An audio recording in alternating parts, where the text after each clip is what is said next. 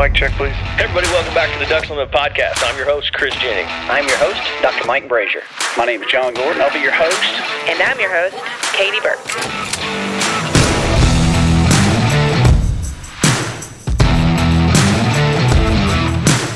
Welcome to the Ducks Unlimited podcast, the only podcast about all things waterfowl.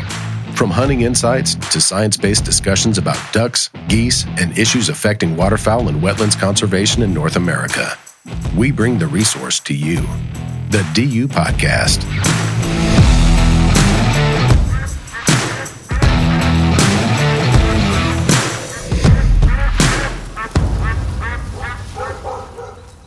Hey everybody, welcome back to the Ducks Unlimited podcast. I'm your host, Chris Jennings.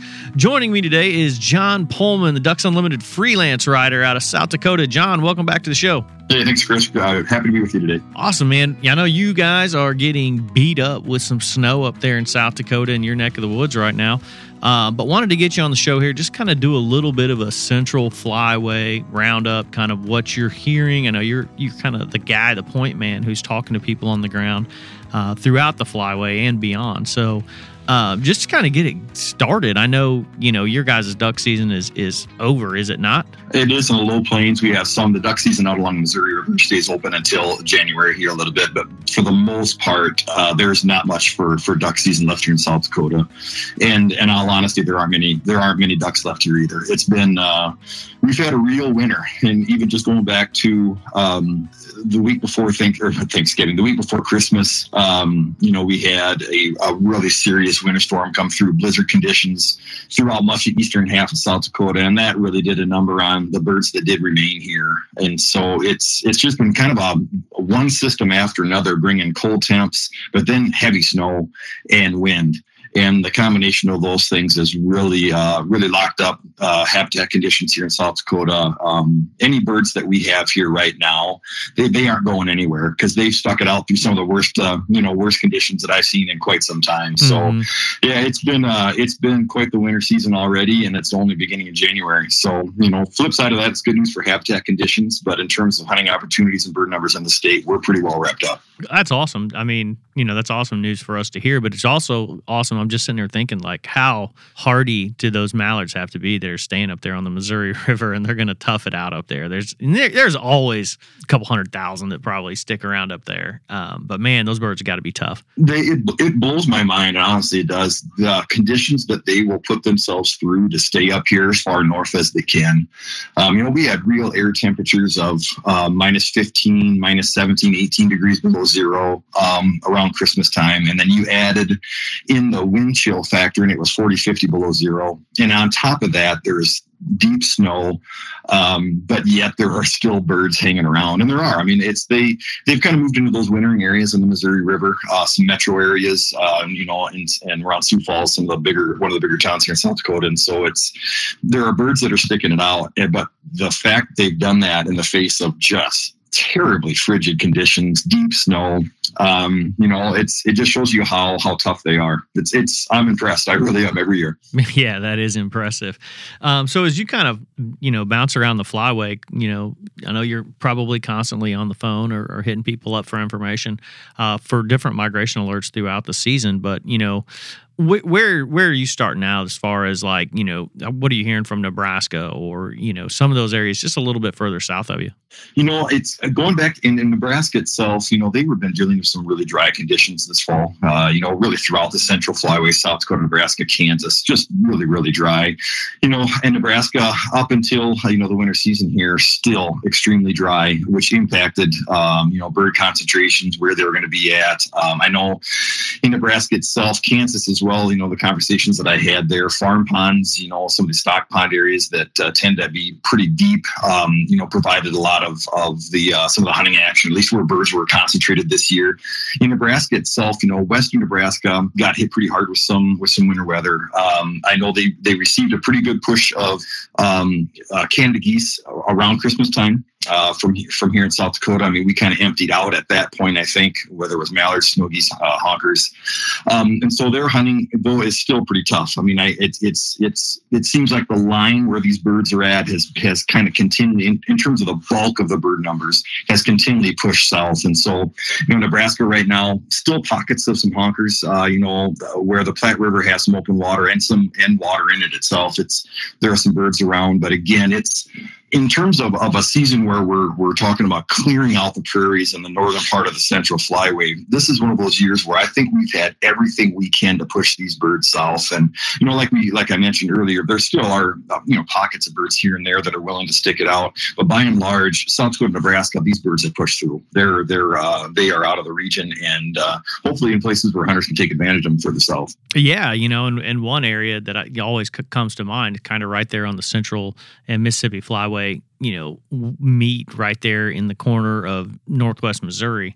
That's always an area, at least from my perspective, I look at as, when that area really freezes up and really, gets cold, a lot of ducks push out of there. And I think we had that week of Christmas. I think they lost a bunch of birds, but I think right after that, there was a pretty good warm up, and I'm sure they're piling back in around that area. What are you hearing from that area? Exactly that. Around Christmas time, I know Los Bluffs, in that northwest corner of Missouri, they were completely frozen, at least that end of December.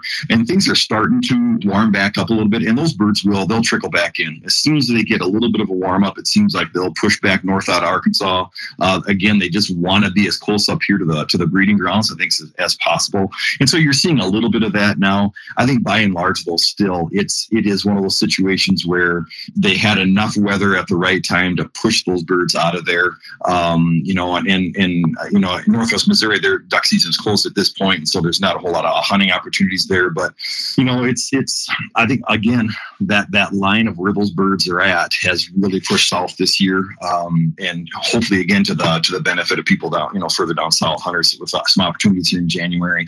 It's been, like I say, it's been a real winter.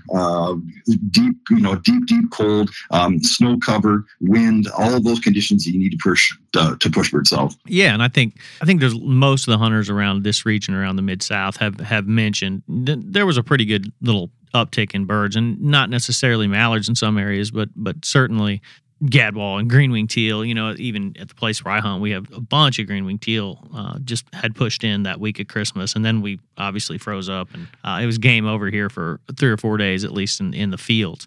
We haven't gotten much out of Oklahoma, and I know you'd mentioned hadn't gotten much, but overall, I think Kansas and Oklahoma were very similar as Nebraska, like you mentioned, where, they were really dry going into it. So there was a lot of habitat unavailable to hunt. But those who had some water seem to be doing pretty well. Just kind of word on the street and what I'm seeing from the DU migration map. It seems like guys going to Oklahoma are doing well. Are you kind of hearing the same thing?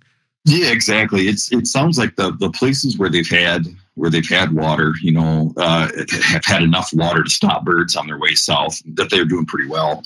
But again, like you say, it was one of those seasons where even just in terms of management on state areas in Oklahoma, where they didn't have the water conditions there to provide the food that normally attracts birds. Some places, the bigger reservoirs, they were doing drawdowns anyway, and so the water levels dropped even more in some places. I think it's been a tough season in that regard, but if you had the conditions, if you had the water, I think you've done fairly well. Just those birds tend to be concentrated. And if you're able to manage that hunting pressure on them a little bit, then I think you can do pretty well on things. That's one side of this that I think gets overlooked sometimes, is that, when we do water conditions are down, bird numbers do get concentrated, but they also will be, a little more susceptible to hunting pressure. And so the hunters that are able to do pretty well are those that know how to manage that pressure, where they're not pounding on those birds every single day. They'll try to bounce things around or let an area rest so that those birds don't get pushed out. And if you've been able to do that, I think folks have had a pretty darn good season. Yeah, I think, people don't, like you mentioned, sometimes it's overlooked a little bit. Taking some of that pressure off the birds will really keep them around. And one area, and I know we have another migration editor that covers Texas. Have you heard anything out of Texas? I've got a couple little updates if you haven't heard much. I have not. I'm curious to hear what's going on down there. Yeah, I mean, it sounds like from some of the guys that I know, and this is far, south along the coast, even that prairie area down there, that it sounds like they picked up a bunch of birds. I saw videos of some guys posting where it's like, I've never seen this many birds down here. Obviously, the coastal areas, have good numbers of redheads down there. I'm waiting to talk to Kevin Cry with, Texas Parks Wildlife Department. Usually have him on here. He provides a pretty good update. I know going into the season, they were pretty dry throughout, but then over the last month, they've gotten some pretty good precipitation, and I'll have to kind of nail Kevin down on that because I don't have a great idea. I don't want to say anything that would be out of bounds here, but I know the coastal guys have done pretty well throughout the season. The guys who are hunting some of those ag fields, down there have done very well. But Kevin always emphasizes that kind of Oakwood Bottoms area that throughout, kind of north and a little bit kind of east of Dallas, where, if they get water in there, they have, pretty good water no matter what. But if they get water in there, it seems like the numbers really pick up. So I'm sure some guys are having some, really good hunting there.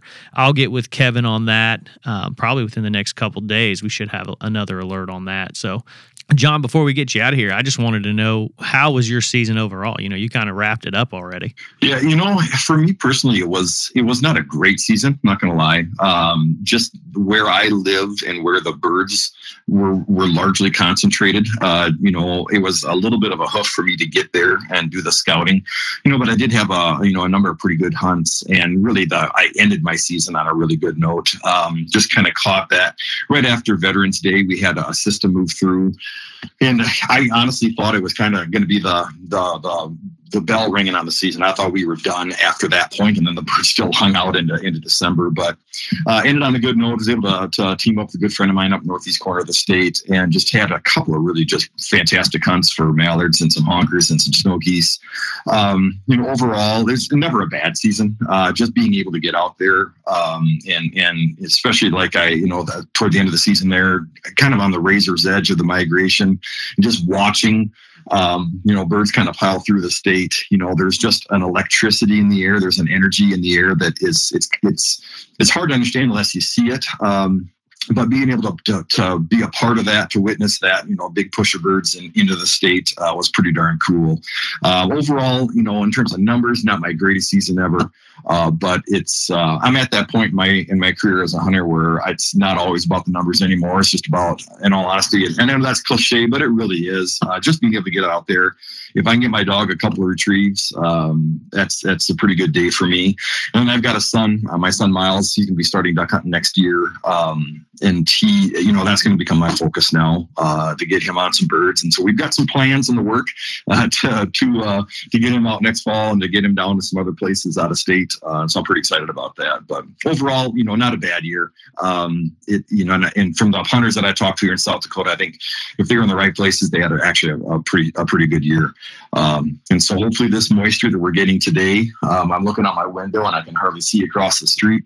Hopefully that is going to translate into some better habitat conditions here on the prairie this spring. And, we'll have some good local production this summer. So it's all one big circle, Chris. It's all works together. That's right. Now I was going to say, you're already optimistic about the next season. So that's a true waterfowl hunter right there, John. That's right. I try. But the most important question for South Dakota, how was your pheasant season? Kind of the same thing. There were places that were really, really good. Bird numbers we haven't seen since probably peak of CRP, which is 2007 or so, 2008. And so bird numbers were very good. The area that I tend to hunt, where I have some pretty good access to private ground, was really dry though. They had an emergency hang on their CRP acres, and so landowners are eligible to take off half of that grass for haying and for grazing. And so habitat was down in that area where I hunt. It seemed like bird numbers were maybe down as well, just because of how dry it was there throughout the season. But I'll tell you what, I had some great hunts. My youngest son went on his first pheasant hunt with me this year and was a trooper, trucked through the grass and the snow and held up his first pheasant at the end of the day. And so again, as a hunter, my priorities are changing a little bit in terms of why I do it and why I love to get out there. And so seeing my boys be able to come with me and play a role in it means a lot. And I'm excited to get, for next year. My youngest just asked me the other day when we get to go pheasant hunting again. But as I look outside at 3 feet of snow, I'm not sure it's going to be anytime soon. Awesome, John. This has been a great little update and appreciate it. And I'm sure all of our listeners kind of stay tuned over the course of the next, 25 days. You still got some more migration alerts coming out. I think as we kind of dip down into more of the southern portions of the Central Flyway. I know we've got several alerts lined up for that. We'll probably do some more habitat updates like this. But it's been great, John. I appreciate you joining us today. Yeah, thanks, Chris. Appreciate it. I'd like to thank my guest, John Pullman, for coming on the show and providing a little Central Flyway habitat update and hunting. I'd like to thank our producer, Chris Isaac, for putting the show together and getting it out to you. And I'd like to thank you, the listener, for joining us on the DU podcast and supporting wetlands conservation. Thank you for listening to this episode of the DU Podcast. Be sure to rate, review, and subscribe to the show, and visit www.ducks.org/DU Podcast for resources based on today's topics, as well as access to more episodes. Opinions expressed by guests do not necessarily reflect those of Ducks Unlimited. Until next time, stay tuned to the ducks. Stay tuned to the ducks. Stay tuned to the ducks.